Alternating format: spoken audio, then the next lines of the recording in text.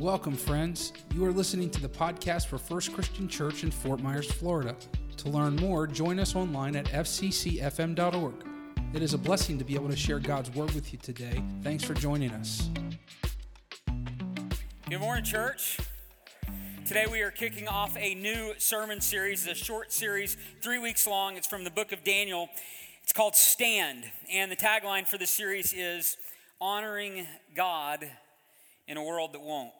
Now, before we dig into our message for today, I want to share several changes that we're making to our church staff that we're really excited about. We're changing Jimmy Akers' title to Care Pastor to better reflect his ministry, his special gifts of caring for others, calling on people in need, going to the hospital, being with people in hard times, counseling, all those things he does so well. Jimmy is our Care Pastor going forward.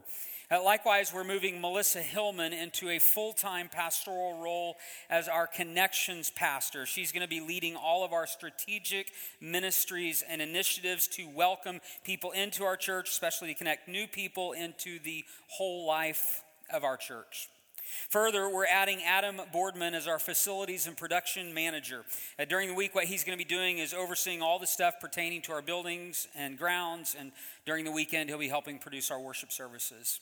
And then finally, after having Marcus Miller work as an intern in our student and children's ministries the past 4 months, we've invited him to stay on full time. And so he and Justin Fincannon, they're going to be working together to lead our student ministries. And so I just want you to be aware of those changes and additions. When you see those folks, let them know how much you appreciate their ministry here. And just make sure to celebrate them and what they're doing. It's always great to add great people to what I consider to be an already great staff. All right, if you have your Bibles with you today, or perhaps a Bible app on your smartphone, I would ask you to go ahead and open it up to Daniel chapter 1. Daniel chapter 1. And here's where we want to go. For today, and then also for this whole series, here's our big idea. When the world seems to be falling apart, Daniel and his friends show us how to stand together. When the world seems to be falling apart, Daniel and his friends show us how to stand together. And so I just wonder this morning, how many of you ever feel like our world is just falling apart? Just falling apart. For me in my own life, probably the first time I really felt like the whole world was falling apart was September 11th, 2001. I mean, there were times before then when I was worried about my world falling apart, but not the whole world. When I was in fourth grade, an up until then successful construction company my parents built from the ground up went belly up. And after that, our fairly affluent family went from having lots of resources to really struggling. I remember my parents having to trade in their luxury cars for a couple of Fords. Cry me a river, right? Obviously, no big deal. But my dad had to take a job in another city, and for a year he lived in an apartment hours away from our home. And as I've reflected on that the past few years, I've wondered if that's the only place he could find work, or if my parents were actually separated for a year and didn't want to tell us kids until they could figure things out. I don't know. What I do know is he was out of the house for a year and things were pretty chaotic for our family, and I was certainly worried about my world falling apart. But the whole world?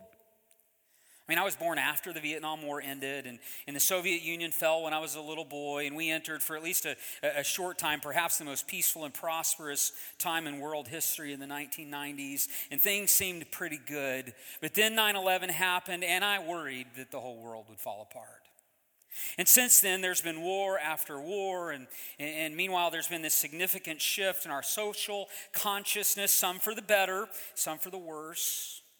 And of course, we've all endured a global pandemic causing extreme loss for some and significant trauma for all. And every time there's another war in the Middle East, people claim it's the end of the world.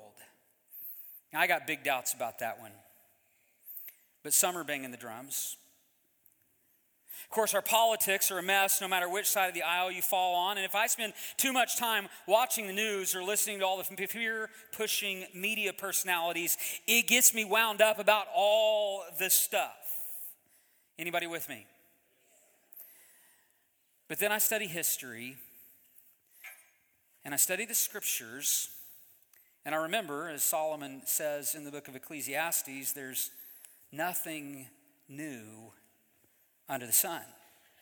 And this worrying about the world falling apart. This is a normal part of human experience. Every generation has believed the world is falling apart, and every generation has worried about future generations, and every generation has had its own battles and its own struggles and its own hard times to endure, whether it's our battles today or Daniel's battles 2,600 years ago. Well, in Daniel chapter 1, the Jewish world really was falling apart. 10 of the 12 tribes of Israel had fallen a generation earlier to the Assyrians, but Judah, whose capital city was Jerusalem, and one other tribe had remained until Daniel chapter 1. Here's what it says. In the 3rd year of the reign of Jehoiakim, king of Judah, Nebuchadnezzar, king of Babylon, came to Jerusalem and besieged it. And the Lord delivered Jehoiakim, king of Judah, into his hand, along with some of the articles from the temple of God. These he carried off to the temple of his God in Babylonia and put them in the treasure house of his God. Then the king ordered Ashpenaz, chief of his court officials, to bring into the king's service some of the Israelites from the royal family and the nobility. Young men without any physical defect, handsome, showing aptitude for every kind of learning, well-informed, quick to understand, and qualified to serve in the king's palace. He was to teach them the language and the literature of the Babylonians, and the king assigned to them a daily amount of food and wine from the king's tables. They were to be trained for 3 years, and after that, they were to enter the king's service. So the Assyrians defeated Israel, and then in our text for today, the Babylonians defeated Jerusalem and Judah. King Nebuchadnezzar raided Judah of all of its riches like silver and gold, but also of its most talented young leaders. And these talented young leaders, they're the subjects of this whole series. The text says they were physically fit, they were handsome, they were intelligent, they were educated. Verse 4 tells us they were uniquely qualified to serve in the king's palace. And so they were carried off, they were exiled to Babylon, where they would receive additional education. You might insert the word indoctrination into the culture and the politics and the religion of Babylon, and they were expected to fully assimilate into Babylonian culture. Verses 6 and 7. Among those who were chosen were some from Judah: Daniel, Hananiah, Mishael, and Azariah. The chief official gave them new names: to Daniel, the name Belshazzar; to Hananiah, Shadrach; to Mishael, Meshach; and to Azariah, Abednego. And so these young men, they were expected to fully assimilate and to offer their loyalty to King Nebuchadnezzar, and they were given new names to signify this change. And it's not so easy for us to see this in our English translations of the Bible, but they were changing their Hebrew names into Babylonian names. You see, their old names, their Hebrew names, were associated with our God, with the God of the Bible, while their new names were associated with the Babylonian gods. And so they were being stripped of their Jewish heritage in favor of Babylonian heritage, Babylonian culture, and especially, don't miss this, Babylonian religion. And honestly, there wasn't a lot they could do about it. They couldn't prevent their capture and exile. They couldn't protest being forced into the service of the king. They couldn't control what other people called them. And you just have to wonder if you read this story, if they just felt totally and completely out of control in their culture. And they couldn't control what was happening around them. They couldn't control what was happening to them. They couldn't even control how they were treated. But there was one thing that they could control, one thing. And that was what they put into their mouth. Verse 8 says this, "But Daniel resolved not to defile himself with the royal food and the royal wine, and he asked the chief official for permission not to defile himself this way." And the Bible tells us that God blessed Daniel for this one. To us, it doesn't seem like a big deal, but for this one act, the Bible tells us God blessed Daniel. Verses 9 through 14 says, "Now God had caused the official to show favor and compassion unto Daniel. But the official told Daniel, 'I'm afraid of my lord, the king, who has assigned your food and drink. Why should he see you looking worse than the other men your age? The king would have my head because of you.' Daniel then said to the guard, whom the chief official had appointed over Daniel, Hananiah, Mishael, and Azariah, he said, 'Please test your servants for 10 days. Give us nothing but vegetables to eat and water to drink. Then compare our appearance with that of the young men who eat the royal food, and treat your servants in accordance with what you see.' And so he agreed to this, and he tested them for 10 days. And again, this might not seem like a big deal to us. We're like, what's this all about? Well, it was a big deal to Daniel, it was a big deal to his friends, and it was a big deal to those who were appointed over him. And you might say, well, why did food choices matter to them? Why was that such a big deal to them? Well, for one, food in ancient days, and especially meat, came from animals sacrificed to the gods. And so for Daniel and his friends to eat the meat provided by the Babylonians, they would have to participate in Babylonian religious rites. Furthermore, food choices in all Near Eastern cultures, in all Semitic cultures, food choices, whether Jewish or otherwise, very important to them. The idea of having clean foods and unclean foods may not mean much to our sensibilities, but they still mean something to Semitic peoples. A few years ago, Janice was visiting with one of her friends, a co-worker, a Palestinian Muslim from Gaza, in fact. And they were having a religious conversation, and Janice said, what would you consider to be the greatest sin possible? Would it be murder? Would it be theft? She said, those are all very bad things. Well, what's the worst? Eating pork. Eating pork would be the greatest sin we could commit. Now, I know we love our bacon and our sausage and our pizza. But you know, when our church took a trip to Israel this past spring, we noticed how hard the restaurants there work to maintain a kosher menu. And I got to tell you, we didn't get to eat anything with pork. But we also didn't even get to mix any meats with any cheeses. You say, what? God forbid. No, it's not a big deal to us, but it is a big deal to them.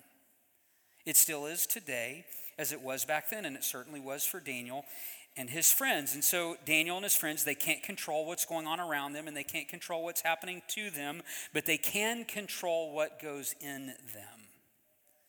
And so they draw a line with food. They draw a kosher line. They can't eat the food. So what happens? Verses 15 through 20. At the end of the 10 days, they looked healthier and better nourished than any of the young men who ate the royal food. And so the guard took away their choice food and choice wine, and they were to drink the water and the vegetables they were given instead. And to these 4 young men, God gave knowledge and understanding of all kinds of literature and learning, and Daniel could understand various visions and dreams of all kinds. And at the end of the time set by the king to bring them into his service, the chief official presented them to Nebuchadnezzar, and the king talked with them, and he found none equal to Daniel, Hananiah, Mishael, and Azariah, and so they entered the king's service. In every matter of wisdom and understanding about which the king questioned them, he found them 10 times better than all the magicians and enchanters in his whole kingdom. And so Daniel and his friends, they were living in a land that had no desire to stand for God. And yet he and his friends still found a way to do so in their context. So let us discover how we can do the same. How can we stand for God in a world that won't? There are 4 things I want to mention to you today. Here's the first one. We have to stand for something. We have to stand for something. We don't stand for nothing. We stand for something.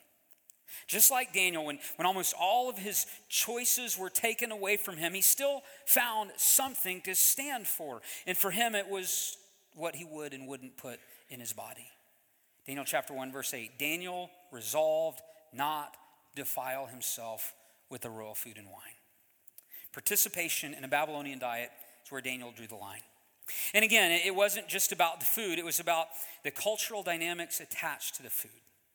And so that's where Daniel drew the line.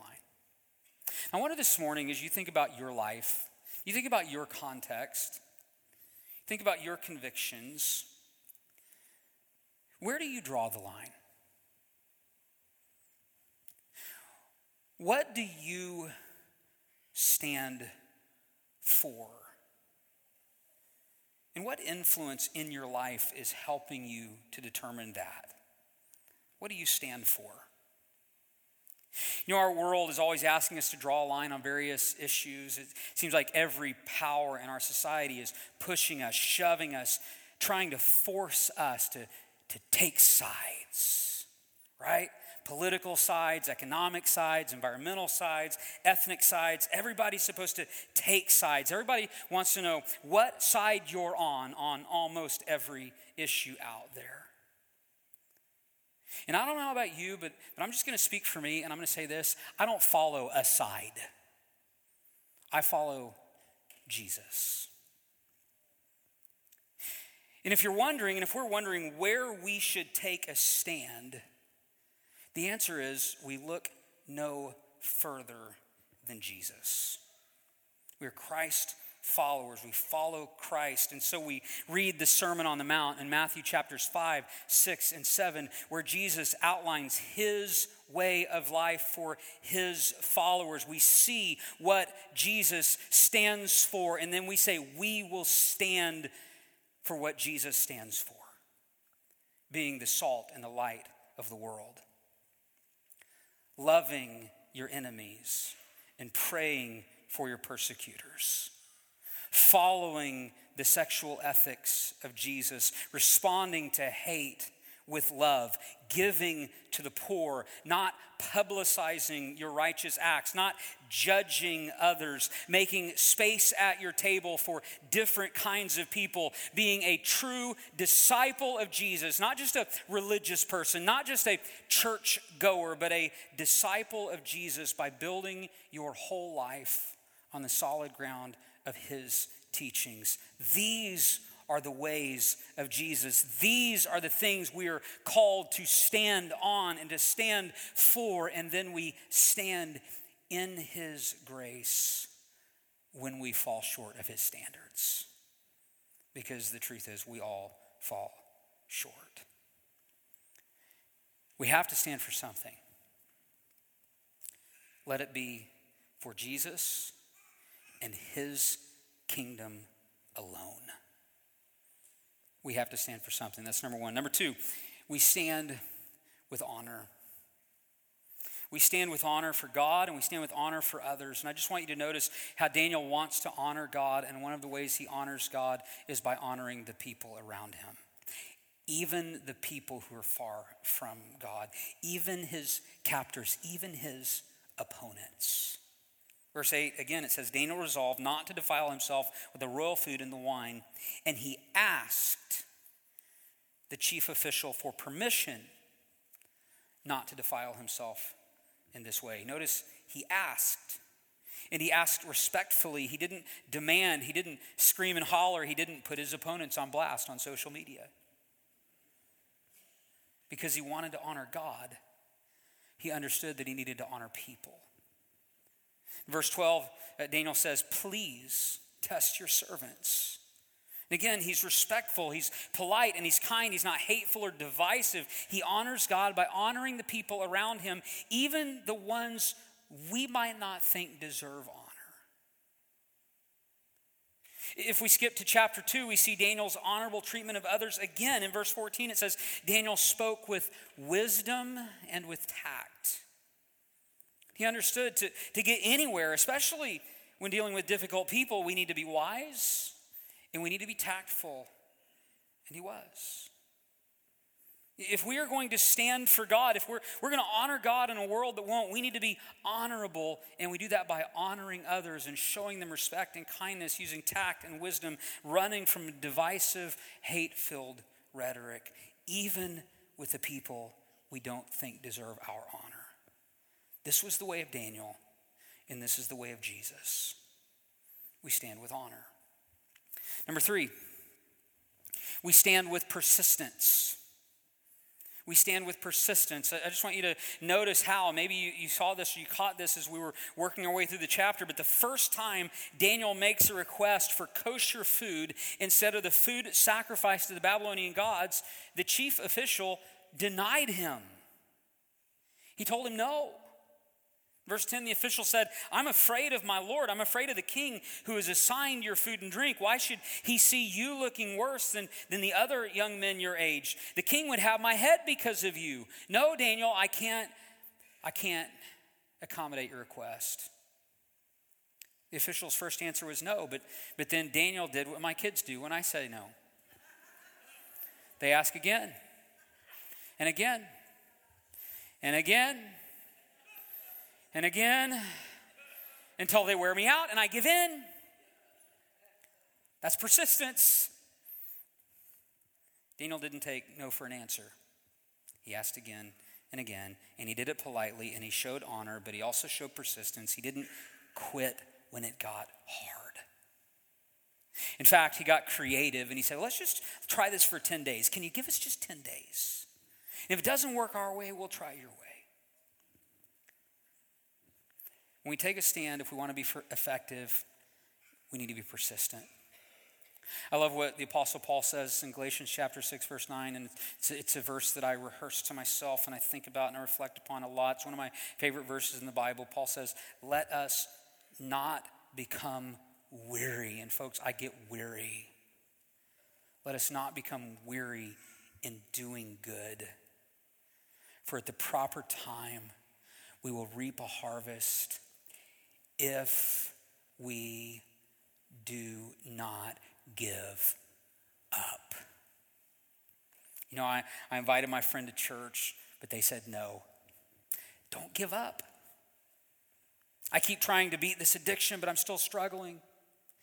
Don't give up. I'm trying to live for Jesus every day, but it's hard. Don't give up. I'm trying to do the right thing in my marriage or my relationships. Don't give up. I'm trying to lead my kids to Jesus, and I'm not sure how it's going to play out. Don't give up. I'm trying to keep from getting sucked into all the toxic rhetoric in our world. I'm trying to live with joy when everyone around me is miserable. I'm trying to be who God wants me to be in a world that wants otherwise. Don't give up. Don't give up. Don't give up. Daniel was persistent. If we're going to honor God in a world that won't, it's not going to be easy. But we cannot give up. Don't give up. That's number 3. Number 4, we stand with quiet confidence. We stand with quiet confidence. Daniel was so confident that God's ways were better than the world's ways. He didn't feel like he needed to, stand and yell at everybody. He just said, just give us a chance to show you. Give me 10 days. See if we're not healthier than all of the young men who have been exiled. We'll see what happens. That's confident. Confidence. We need to stand with confidence, not arrogance, not pride, not an obnoxious I told you so confidence, but with a quiet confidence like Daniel, who simply believed if he obeyed God, then everything else would take care of itself. He was confident. There's a powerful lesson there for us.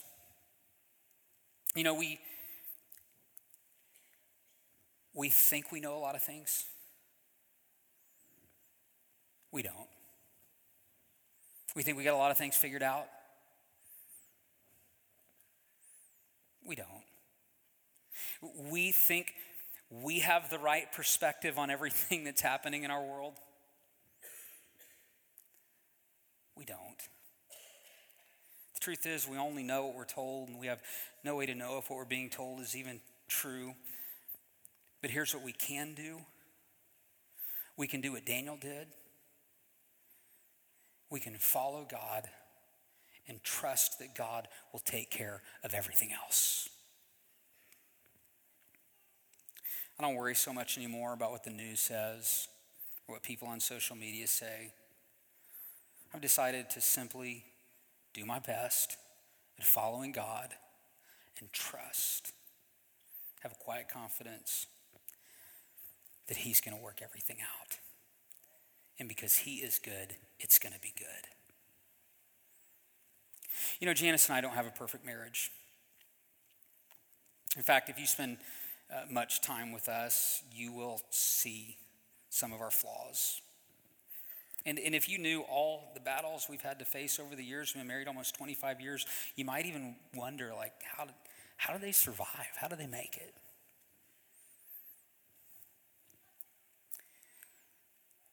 Because the thing we keep saying to each other is this: let's just keep leaning in the right direction. Let's just keep being who we know God wants us to be. And let's trust that he will make it all work out. And we have a confidence in that.